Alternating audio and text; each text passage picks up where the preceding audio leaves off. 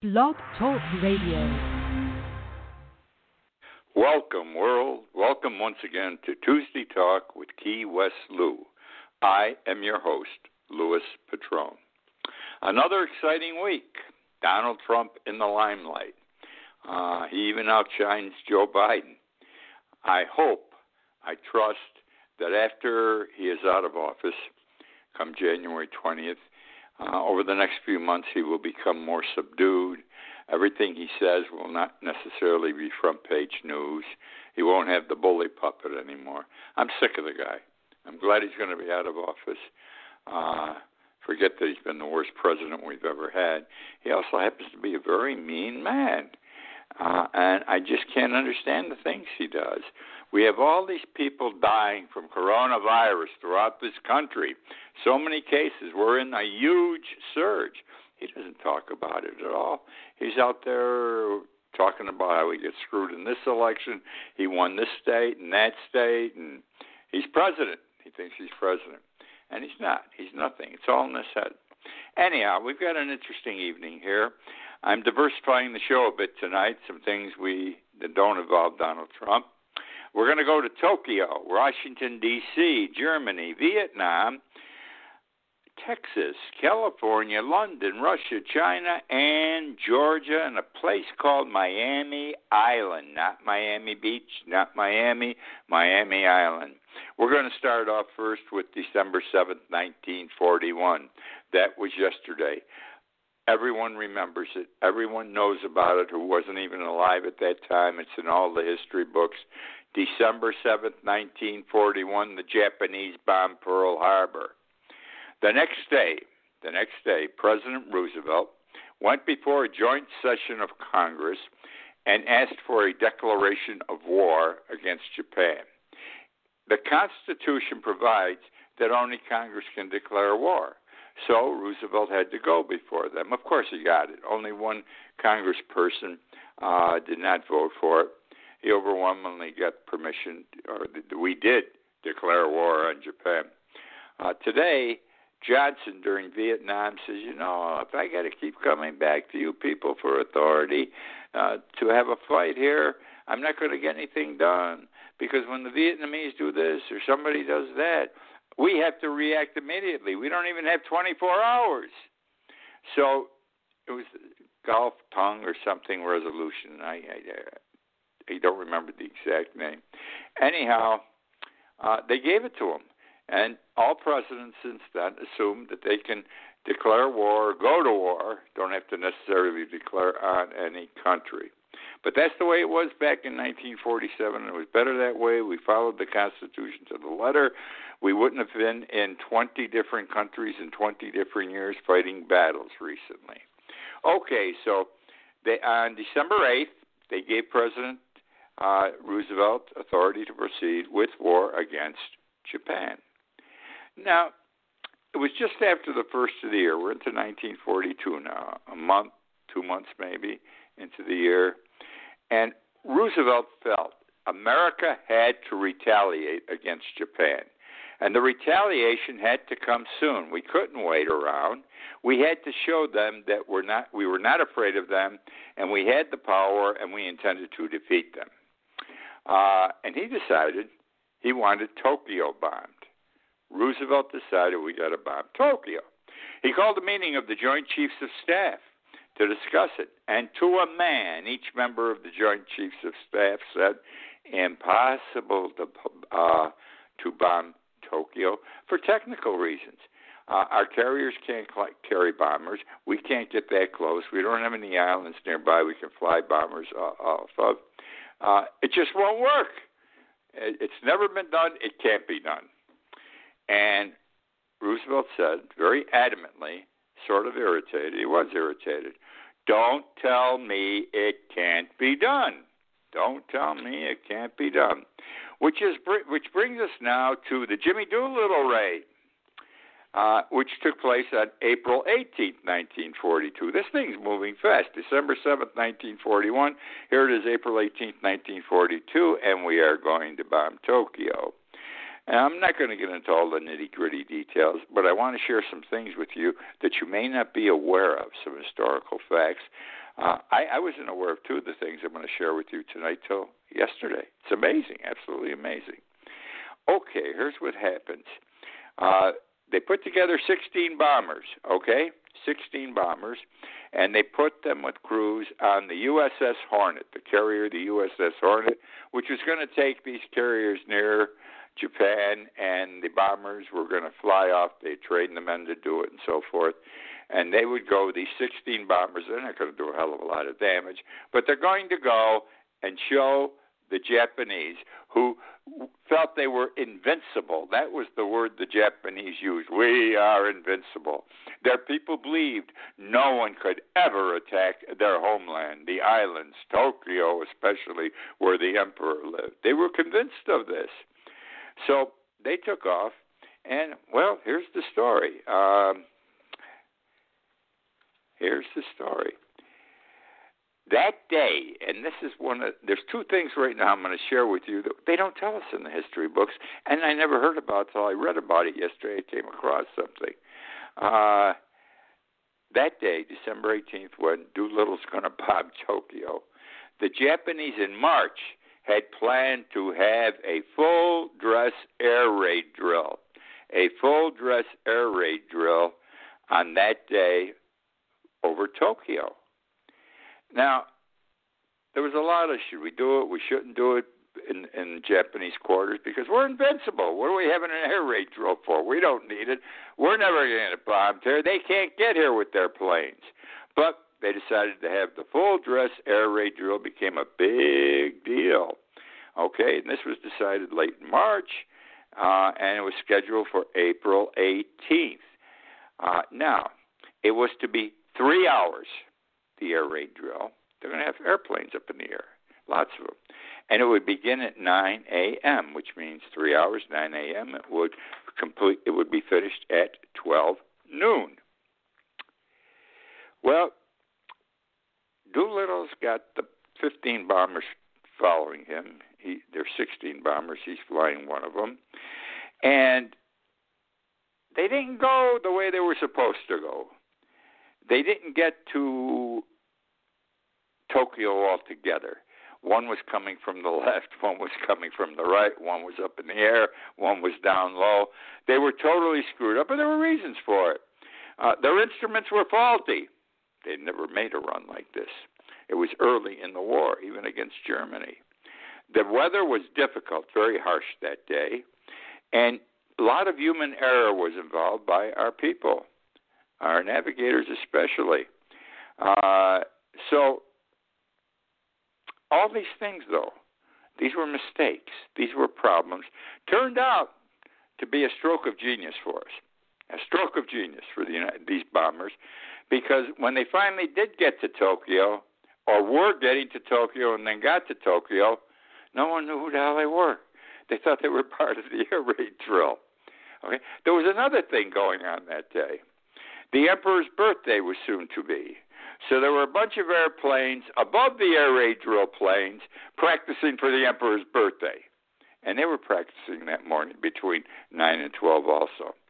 Well, Doolittle and his people, because of their meanderings, the Japanese would see them but get confused and mystified, weren't sure who they were and where they came from, and again assumed they were part of the air raid drill. Show you the things that happened where they should have been discovered. Doolittle's plane crossed over a Japanese cruiser that took no notice of him. Okay, he reached, time is important, the air raid drills from 9 to noon. And Japanese people, very precise, starts at 9, ends at 12, they take off, they go away. He flew over thousands. He reached the coast first, let me tell you, of Japan at 11:55. At 11:55. 5 minutes to go on the drill, he reaches the coast of Japan. Tokyo isn't on the coast. He had to go in, so he had more time. In the meantime, as he passes the coast, he flies over thousands of Japanese country people that were on their way to wherever they were going, the rice paddies, I don't know. But they waved to the planes. They were flying low, the American planes. They had the American emblem on them, but they waved, thinking they were Japanese planes, okay? Convinced they were on their way to Tokyo. Well, as Doolittle's approaching Tokyo, the 3-hour drill was coming to an end. It became noon. Doolittle wasn't there yet, though.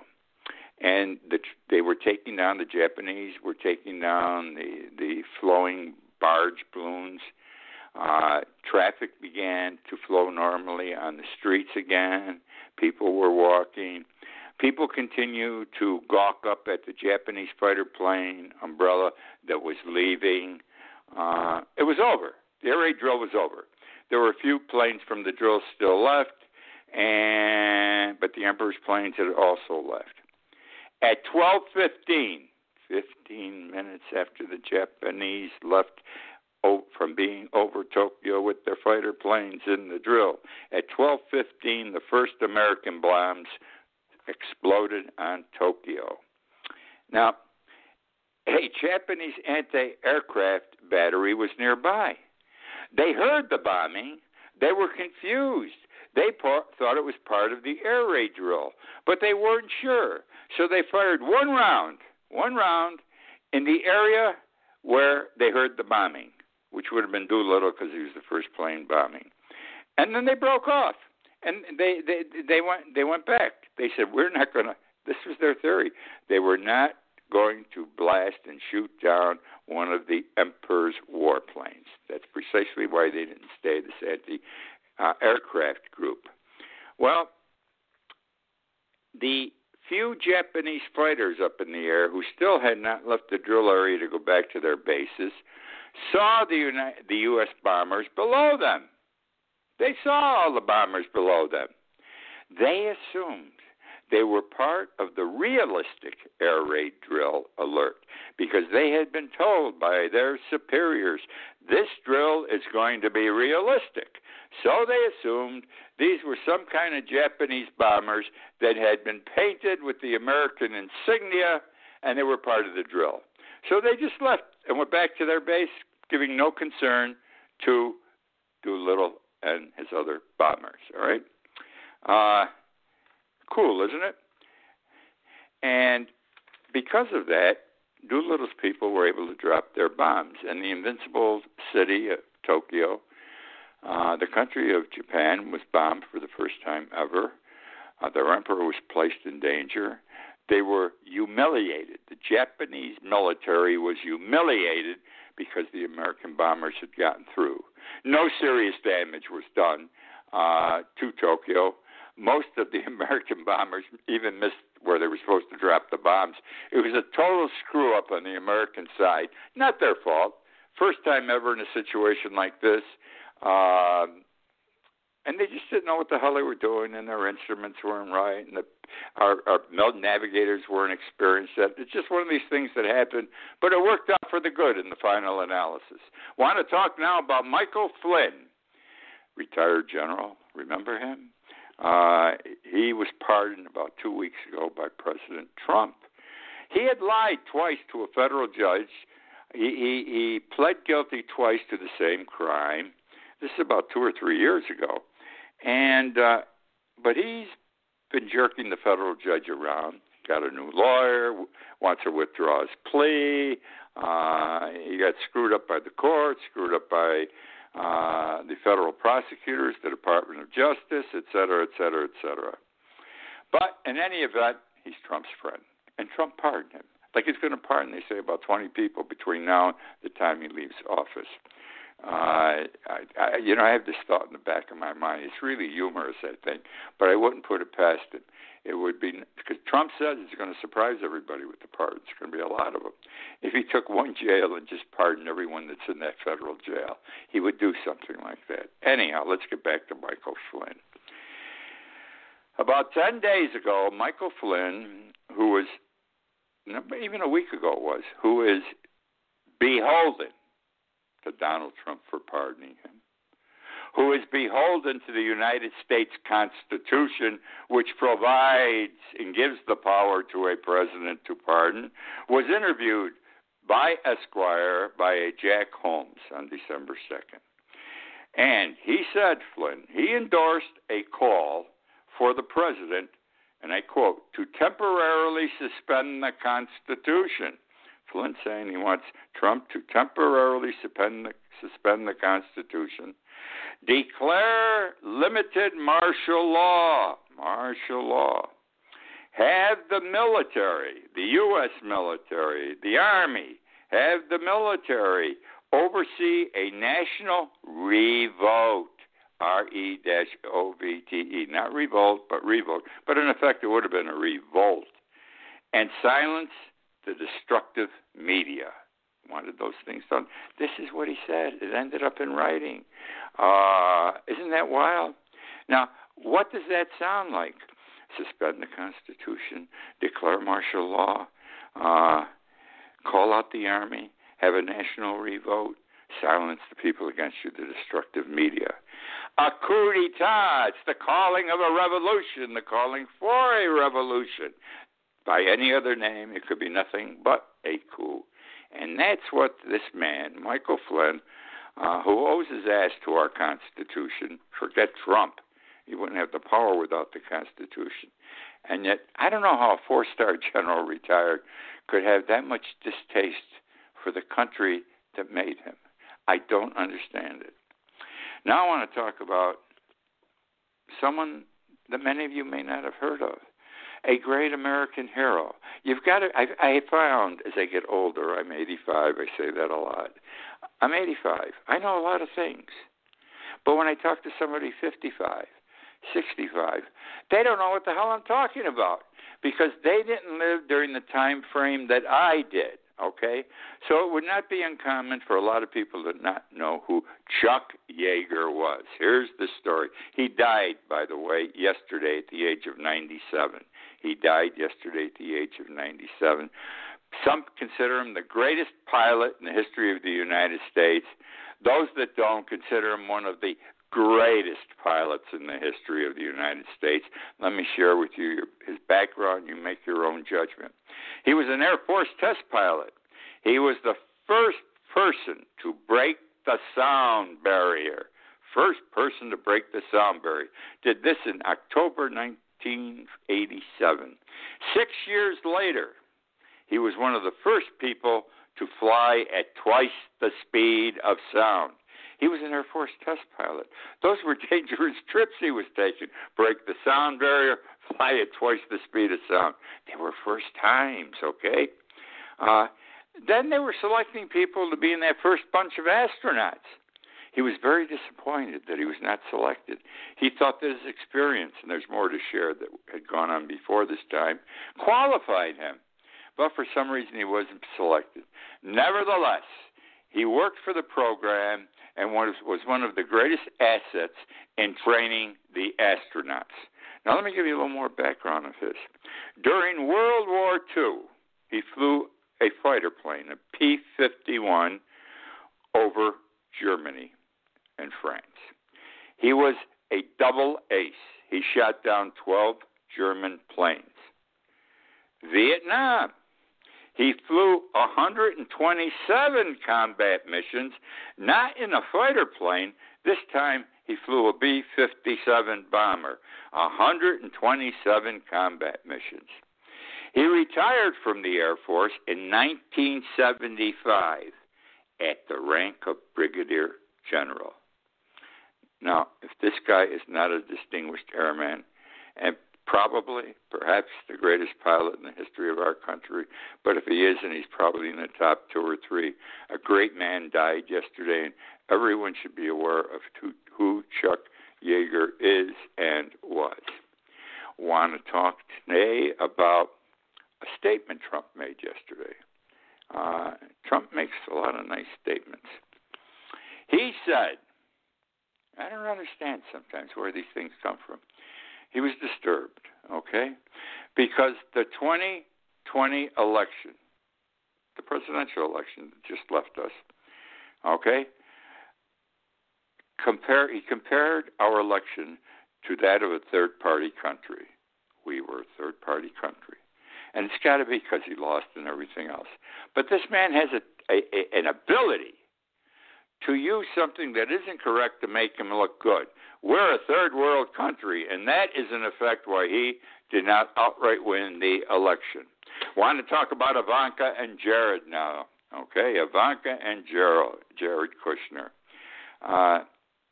Appreciate that when Trump became president, Jared had financial problems. In fact, he never got officially top security passage or reference because he owed so much money. And if you recall, during the first 2 years that Trump was in office and he was a top advisor to Trump, he was flying to Saudi Arabia, to China, everywhere, looking to borrow money to get his ass out of debt. There was a building in New York City that was killing him. He had overpaid to get it. It was either 666. I'm not sure what the building was. It was massive. And he was going to lose it because he had to come up with a big payment in the second year that Trump was in office, or he would lose the building. He must have come up with it, but he was a broker, just like Donald Trump was and is a broker, as we are finding out. Anyhow, they're going to be retired now. Daddy-in-law is retired as of January 20th. Note, my friends, that Trump and Ivanka and his wife wanted to go back to New York City to live because Trump had never been accepted with the social elite, the high social class in New York, the very high business people, the most influential bankers, because he's a horse's ass and he's just got a mouth that you can't stand. He didn't change when he became president. We discovered that is who he was. And he learned that if he went back, certain people still didn't want to know him. Okay? So now he is going to retire to Mar-a-Lago. He did not spend Christmas at Mar-a-Lago because they are redoing his quarters in Mar-a-Lago, which will be ready by January 20th. Now, Ivanka and Jared thought they were accepted. Young people are accepted by young, influential people before Trump went to the White House. And they thought they would go back to New York, and the friends they had then, they would have today. And they would be part of that social elite. They went back to visit. Found out their friends of yesterday were not as close to them as today, and frankly did not want to be their close friends. So now they knew they weren't going to go back to New York. Why go back to New York? We're not going to have any fun. We're not wanted. So I'm telling you this story, and I'm leading up to Ivanka and Jared and what happened in the last few days. It was announced yesterday that Ivanka and Jared purchased a plot of land on Miami Island, not Miami Beach, not Miami. It's between the two on Indian Creek. I've been there for a couple of parties over the years. These are homes, homes, massive, like you wouldn't believe. What properties? That's all I can tell you. What properties? Anyhow, this is only a 1-acre lot they're going to build a home on. 1-acre lot. They paid $31 million. You heard me, $31 million. Now, that's a lot of money. Julio Iglesias used to own it. That's a lot of money for an empty lot, even if it had a house on it, $31 million. So obviously they're going right in the middle, and they will be accepted in Miami because it's a different class of people. Not that they are any less elites, the people who run Miami, but they're a different breed of people. I would say they're the nouveau riche. They've been the nouveau riche since after World War II, and so they have a different attitude towards things. But obviously the building, he must have saved the building's ass in New York City, and his financial condition must be better. Or we're going to find out he had his hand in the pot somewhere and is going to get in trouble after his father-in-law retires.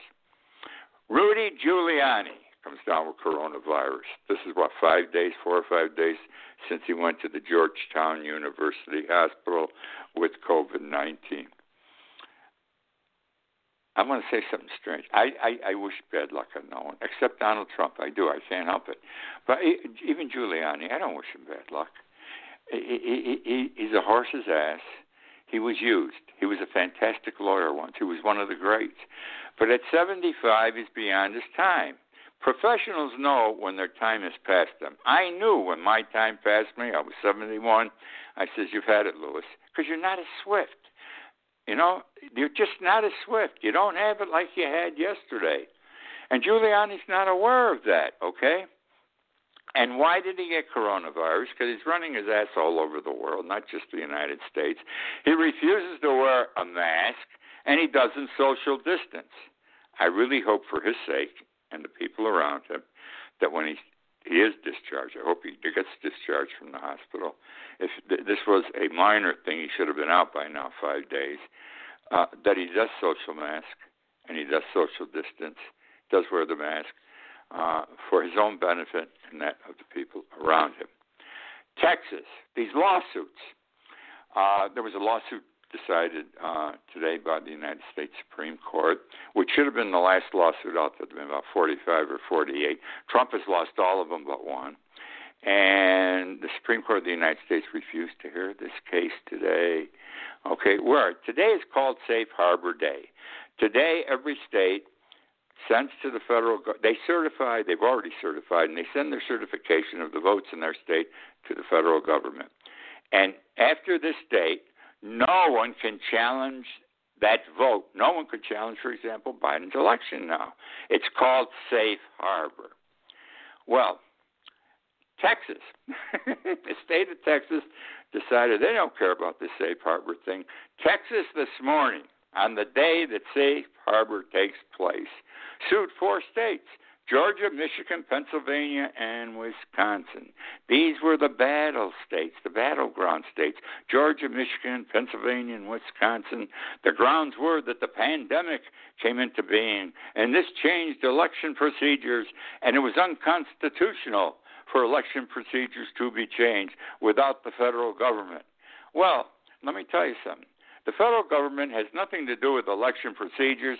That is the business of the state. They don't even know these things when they bring these lawsuits, okay? It's a long shot. It's a long shot lawsuit, and it doesn't make any difference, though, because it was sued today. It's going to go on after today, and the votes in those 4 states cannot be challenged. California, Governor Newsom. He's got a tough job out there. California's getting killed. The whole country's getting killed. We are in a gigantic surge. More additional new cases, more deaths. It's amazing. And Trump pays no attention to this, by the way, since the election. Anyhow, it's very bad in California. And Governor Newsom did what he thought he had to do.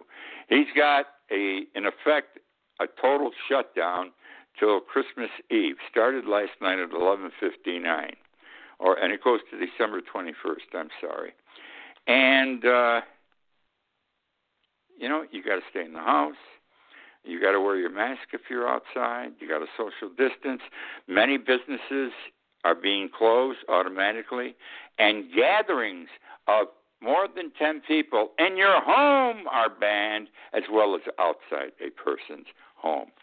Well, the people are upset. And you know what? The sheriff's department in the San Francisco area, the sheriff said, I'm not going to enforce it. I'm not going to go out and arrest people who are my friends for something he thinks is bullshit. This won't be of any help. And other police departments have now done the same thing. How can the leader of a state enforce a law to bring good health back to his people if those who must carry out that law won't do it? I don't understand this, how they can say, I won't do it. Anyhow, that's the show for this week. I hope you enjoyed. I enjoyed doing it. I enjoy doing it every week. Again, I ask you to read my blog that comes out. It gets published every day around noon. It's like this show. And as I say every week when I do the show, if you like the show, read my blog. If you don't like the show, don't read the blog. Thank you again for joining me. I look forward to being with you next week.